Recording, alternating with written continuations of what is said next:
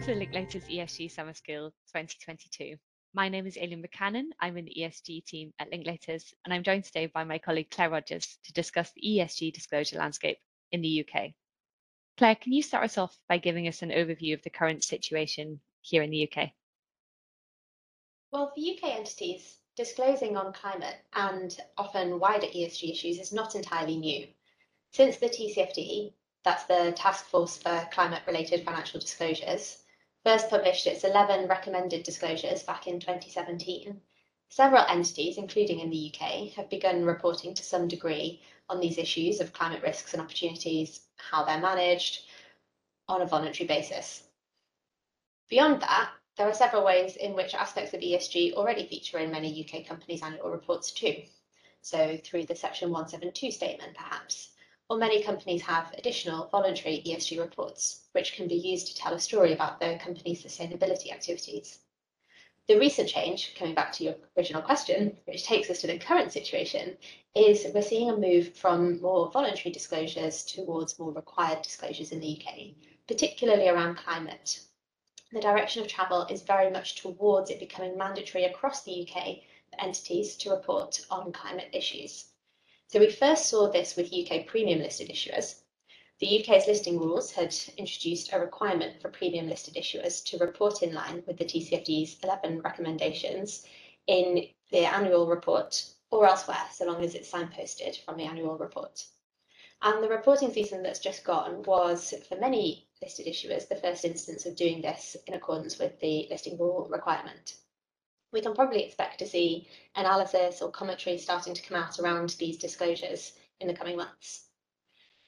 The next step was the expansion of the listing rule requirement to UK standard listed issuers.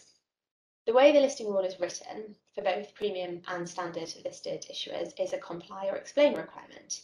So you either confirm compliance with the TCFD's 11 recommendations in your disclosure, or if you can't say that you comply with any one or more of those recommendations, explain why not and what you're doing about this.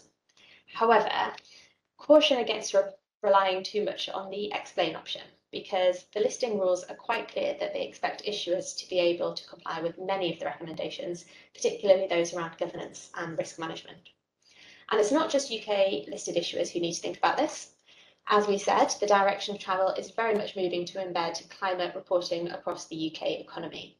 So the UK FCA has also brought in requirements for asset managers to report against TCFD.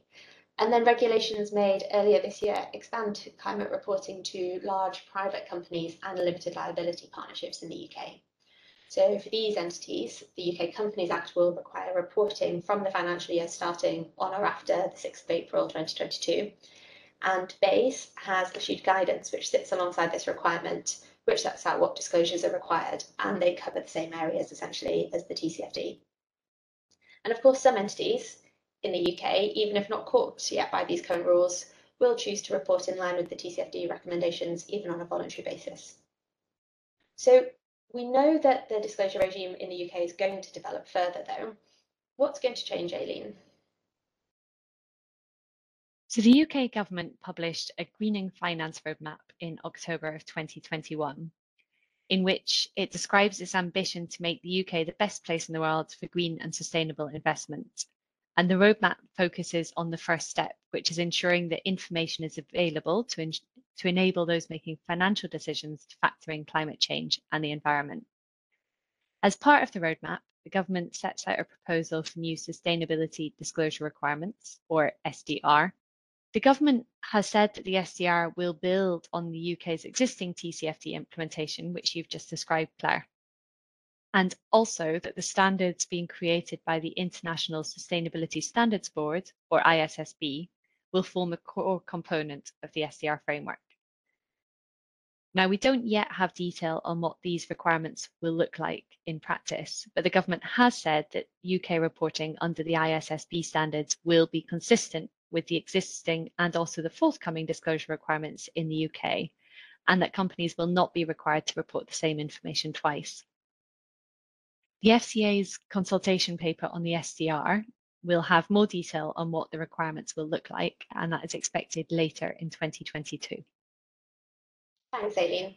So I guess in practical terms, What should UK companies really be doing now? So I think the key point is that more and more UK entities are going to have to make ESG related disclosures, and the expectations around what those disclosures will contain are also increasing. So even though we don't know the detail of the SDR yet, we do know that it is likely to look like the TCFD requirements and the ISSB requirements. And as a result, it's important for businesses to be proactive and get ahead for these changes as soon as they can. Companies should start thinking about what information they will need to report, how they are going to get that information if they're not collecting it already, who's going to be responsible for collection, and what systems they either have in place that they can use or whether they need new systems in place in order to prepare disclosures. In terms of the disclosures themselves, companies should think about what framing and contextualization language needs to go around the disclosures to explain where they're from and where the company is coming from in including them. And companies should also be aware that ESG disclosures are coming under increasing scrutiny, both from regulators and other stakeholders. Finally, I would just say for businesses with a global footprint, it's worth noting that it's not only the UK that is developing regulation around ESG related disclosures. So businesses should also be careful to track regulations in other jurisdictions where they operate that might also capture them. We cover some of these regulations, such as the US and the EU requirements, in more detail in other podcasts in this series. Thank you very much, Aileen, and thank you for listening. We hope this has been helpful, and if it has, then do look out for other podcasts in this series.